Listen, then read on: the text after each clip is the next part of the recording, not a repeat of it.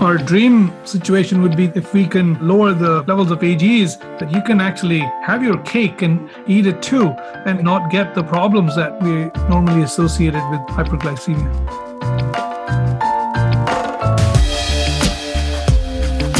humanOS. Learn, master, achieve. Hello, everyone. Welcome back. Today, I'd like to welcome Pankaj Kapahi to humanOS Radio.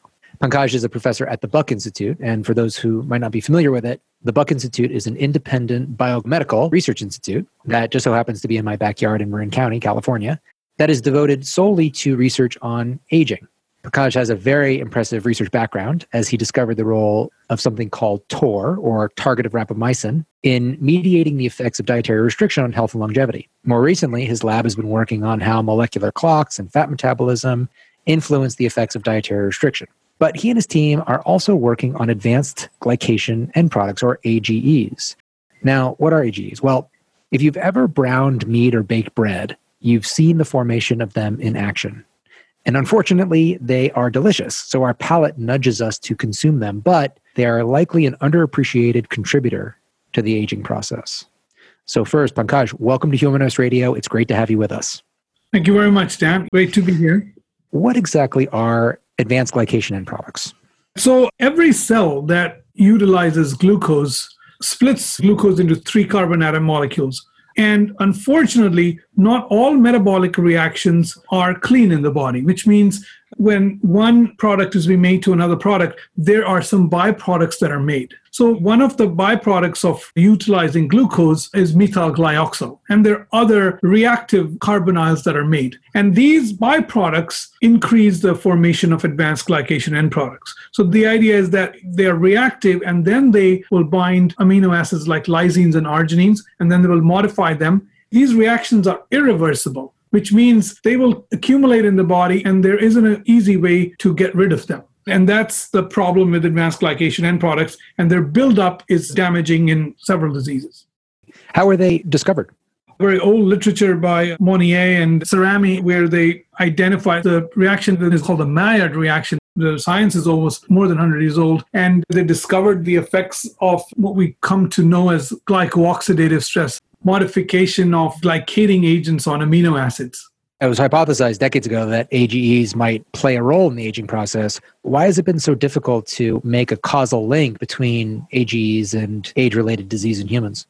I read about advanced glycation end products when I was a teenager, and I got very excited about this. And you're right, it's not had the traction I think it deserves. And one of the primary reasons I think is hard to quantify the buildup of these products. I mean, the way I look at it is aging is less of biology and more of chemistry, in the sense that biology is a program that's there to help us develop and maintain health. But with age, when things fall apart, that's more like the process of rusting. That's where molecules like advanced glycation end products and those processes become critical and are underappreciated because they're very heterogeneous. So there are many types of reactive carbonyls that modify amino acids, DNA, and lipids. They're hard to measure, and they have not really been studied in what I'd call more genetically tractable models. So there are over 10,000 papers showing the existence of this and their accumulation with age. But whether any one of them or some of them are causal has been harder to understand. Where does the Maillard reaction occur in the body? It's happening both in the mitochondria and outside. The unfortunate thing is some of these reactive molecules like methyl glyoxal can actually go across membranes. There is a number of enzymes that have evolved to deal with them. They're in the mitochondria, but also in the nucleus and in every tissue. So there are defenses in place in multiple tissues and multiple compartments to make sure that you're not accumulating these reactive dicarbonyls, which make advanced glycation end products. They're occurring in the body all the time, and we have then a detoxification system for them. What is the major pathway that AGEs are detoxified? Multiple glyoxylases now being discovered. So I think it almost argues for the importance of reactive carbonyls. It argues that there's so many enzymes in place, then there must have been a role for them. And that's what we're finding, that if you mutate one, then you build up significantly What's even more interesting is if you knock two of them out, then effects are additive. So it argues that multiple redundant enzymatic defenses are in place to keep these glyoxylases at bay. This is only the first part of the story. After they modify macromolecules like lipids, amino acids, or proteins, they can also be removed after that. And that happens more through normal protein turnover. Ages are then found in our serum, cerebrospinal fluid, and they're excreted through the urine. So it's especially interesting under situations of kidney disease. So in chronic kidney disease, there's actually a buildup of advanced glycation end products. And the idea is that it causes inflammation. So this is a positive feedback. If the kidney is already damaged, it's not going to clear advanced glycation end products, which is going to further enhance the inflammation by the buildup of AGEs. Those are some of the things that are known. I think there may be other defenses that we don't know about, but those are the two main things we know about in terms of removal of AGEs. One, by dealing with the precursor of AGEs, and secondly, by excreting the fully formed advanced glycation end products. There's late and early stage Maillard products. The earlier steps of age formation may be reversible. The later ones, once age is fully formed, they're just hard to break down. Can both be a target for interventions that could help to either keep them at bay or to reduce them once they've formed? A very interesting clinical trial was done for stopping the accumulation. It was an age breaker. So the idea was it would stop the later product from forming. But unfortunately, such antidotes have harmful effects. Because you can imagine if there's something that's reactive that is trying to block the formation of AGEs, the antidote might itself be toxic. Unfortunately, that clinical trial, even though it had great data from animal studies, in humans, there were some side effects and that had to be stopped. So I think that's another reason that perhaps the field of advanced glycation end products got stalled. But to your question, I think there might be more to gain by stopping the precursors of AGEs from forming. And that's how the body seems to do it. The approach we're using in the lab is letting the organism tell us how to deal with this best. When you use the power of genetics, you can let the organism tell you if there's more stress due to, let's say, glucose or buildup of these reactive dicarbonyls, which would cause AGEs, how would a cell deal with it? And we're learning lots of new things from cells this way. Is there any physiological function for AGEs? Previously, we thought reactive oxygen species were simply a byproduct that was harmful, but we found out that they actually have a physiological role as well.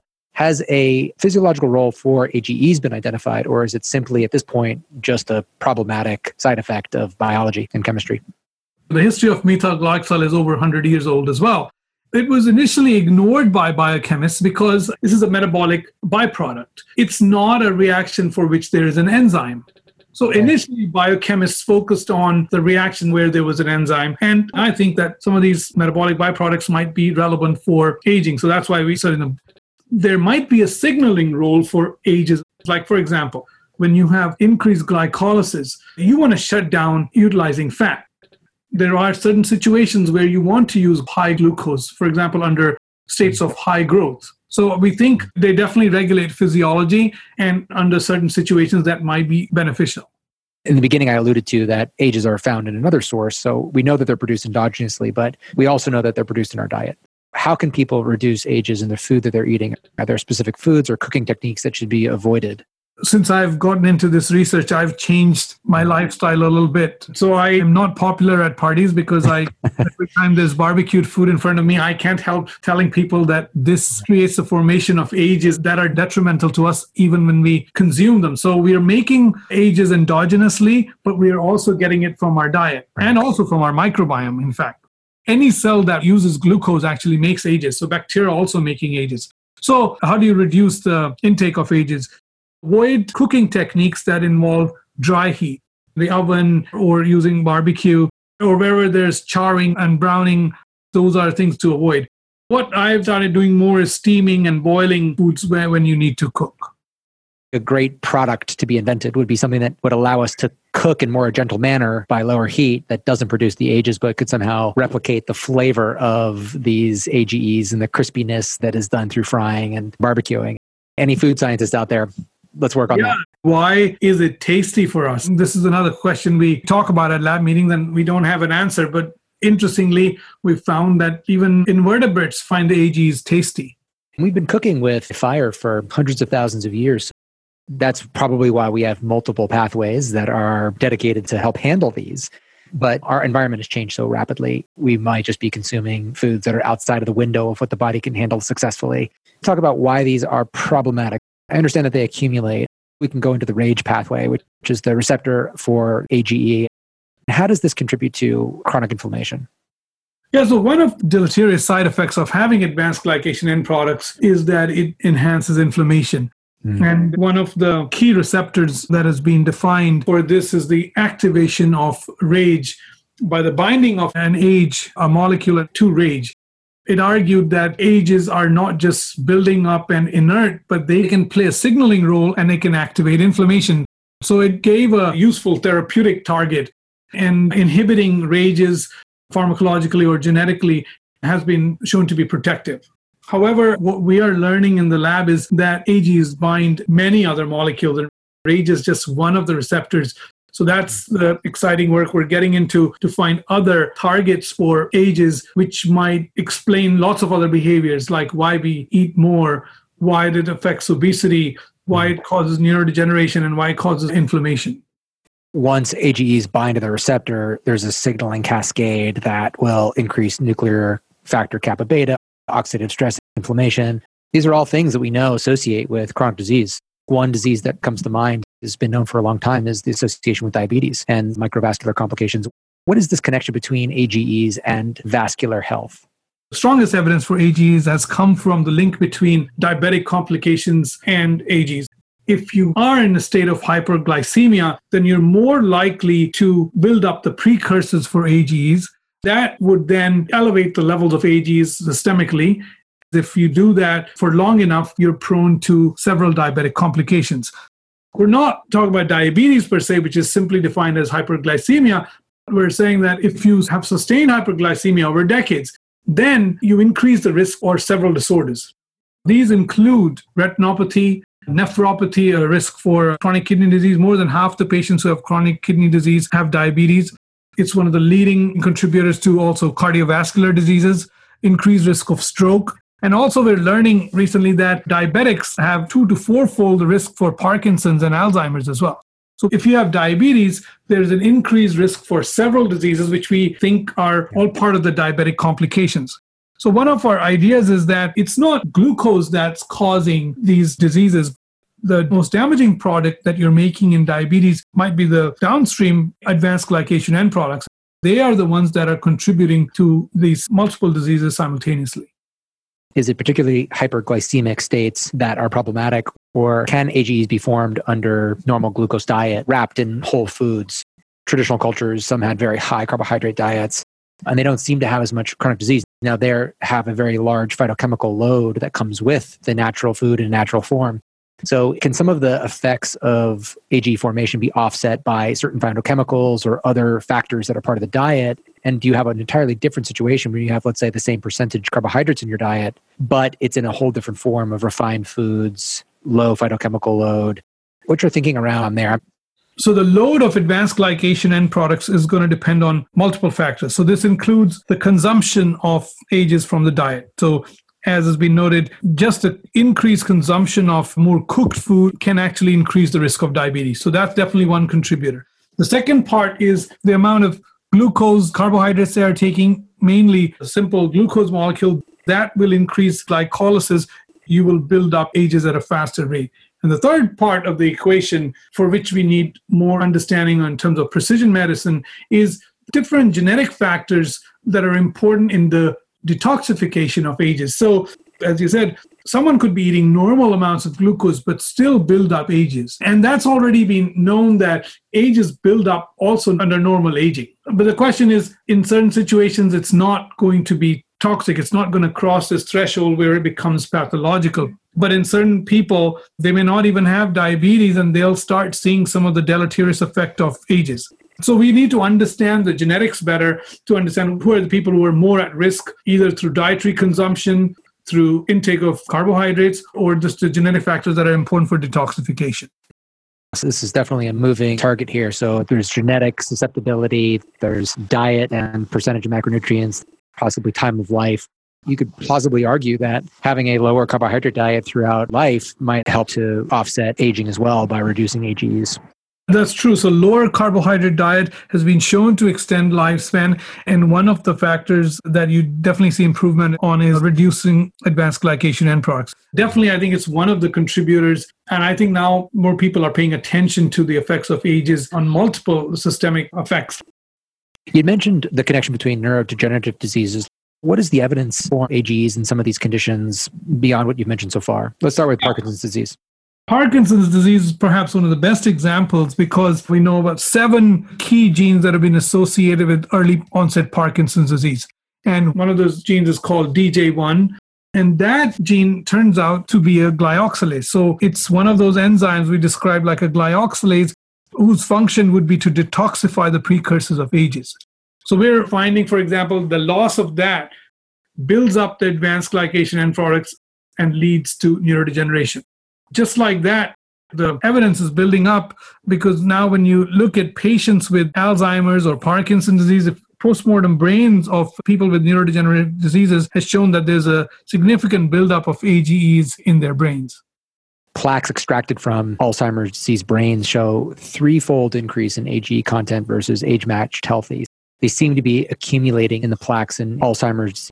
Is this a line that is being investigated carefully now as well? The connection between AGEs and Alzheimer's disease? That's true. That's one of the projects that's going on in our lab. If you can reduce the buildup of AGEs, does that protect against pathogenesis in Alzheimer's disease? And the basis of a number of diseases may be common. The idea is that AGEs are enhancing the vulnerability of proteins to aggregate. If you're seeing more cellular stress, and if you see more protein aggregates, that might hasten the process in some of these neurodegenerative diseases. If we're thinking about protein aggregates, it makes me think about fasting. That might be something that is beneficial to clearing out protein aggregates in the body. Has there been a connection or any fasting research that you've seen that has identified a reduction in AGEs, or is that something that has not yet been looked at?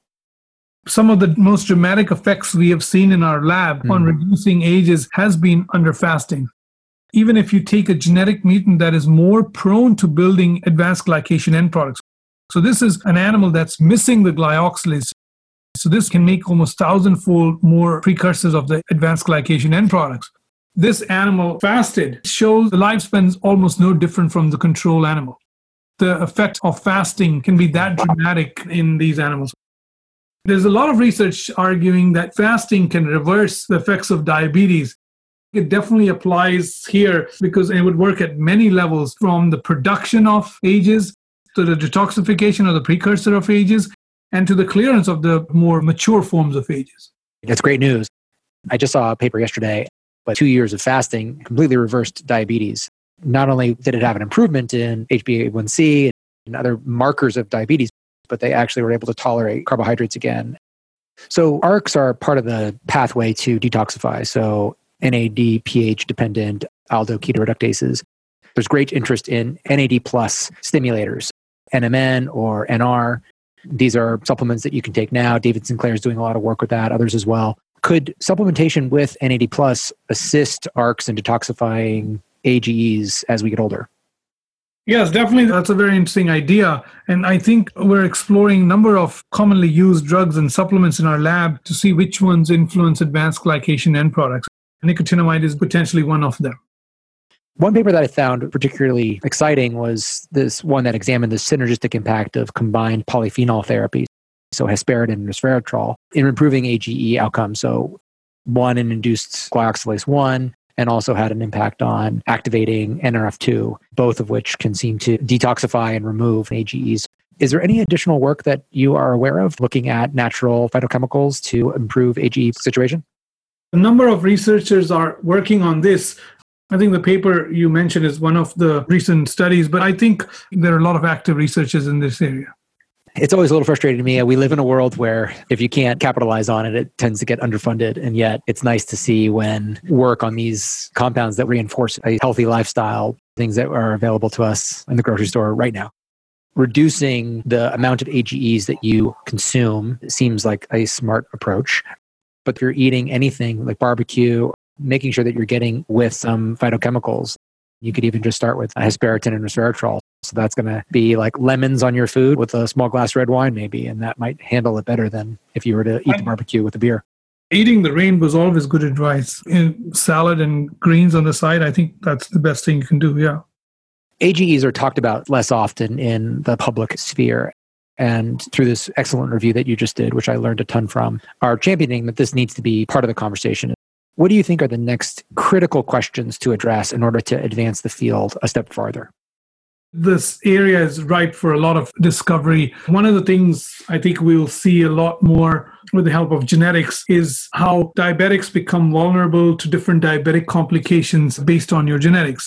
So, for example, imagine you come in with diabetes, but it could be predicted early on that you're more likely to have peripheral neuropathy or retinopathy based on your genetics. Having this sort of information could be really game-changing because through understanding how AGEs affect several diseases, we could have a better lifestyle approaches for people who have diabetes or at more risk for particular disorders. Understanding the genetics of that and how the buildup of AGEs causes pathologies in different tissues is definitely one area that's going to be very exciting. The other area that you already touched upon, the therapeutics, I think we should be able to see a lot more therapeutics in this area because as we're learning from the genetics of simple invertebrate organisms, they also build up advanced glycation end products and they also have the same enzyme systems in place to deal with them. So we'll be able to use the power of genetics in these model organisms to find better therapeutics which would be relevant for mammal. And we already have a few in our lab that we are actively exploring. These are some of the areas where we could do a lot more, both in terms of understanding the disease process and coming up with better therapeutics, which specifically deal with AGEs as a target. We're also learning a lot more about AGEs and its role in cancer and inflammation and many other diseases. As that gets built up, the case for understanding the genetics for how AGEs are built up and the therapeutics will just get stronger and stronger. You mentioned how fasting was useful. What was the fasting regimen in that study?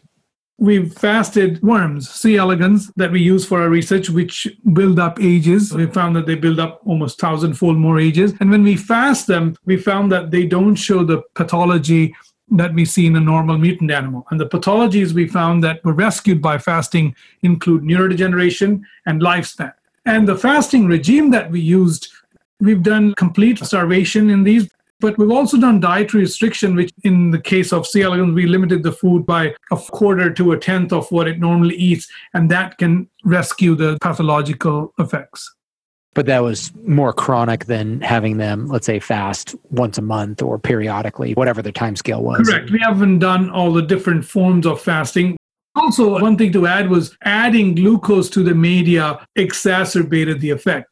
So glucose, again, is a key player here. Simple sugars. So having a more complex carbohydrate diet, reducing your glycemic index might be one of the key things here to lower the production of AGEs. Is it a certain temperature that we want to stay below for cooking? I don't have as much knowledge on this, but what I do know is as you increase the temperature, the number of chemical species you end up generating is significantly higher. And this goes beyond AGEs. So the lower you can stay in terms of the heat you use, the better it is. The slow cooking would also be beneficial than a higher heat cooking.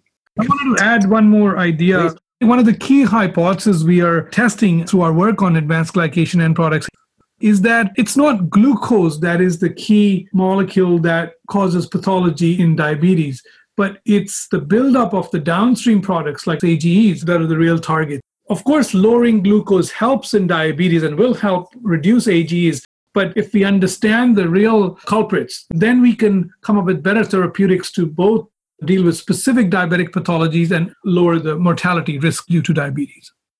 You could imagine a scenario where somebody has a diet that does contain carbohydrates, but has other factors that's a part of it that is limiting the propagators that turn into these end products that are problematic. That could be a fruitful area for intervention. If you can cut them off, then you're going to also limit the late stage implementation of AGEs into your cellular structures. So on one hand, the earlier forms cause inflammation. The late stage AGEs are harder to get rid of. There is some biotechnology techniques getting into it. But in the meantime, cutting off the source would be a good way to go about it. Our dream situation would be that if we can lower the levels of AGEs, that you can actually have your cake and eat it too, and actually not get the problems that we normally associated with hyperglycemia. Pankaj, thank you so much for your time and your work here. It's opened my eyes to a lot of things.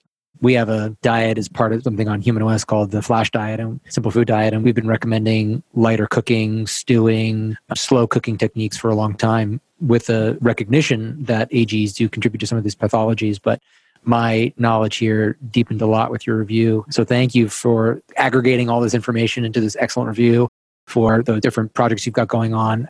Thank you very much for having me.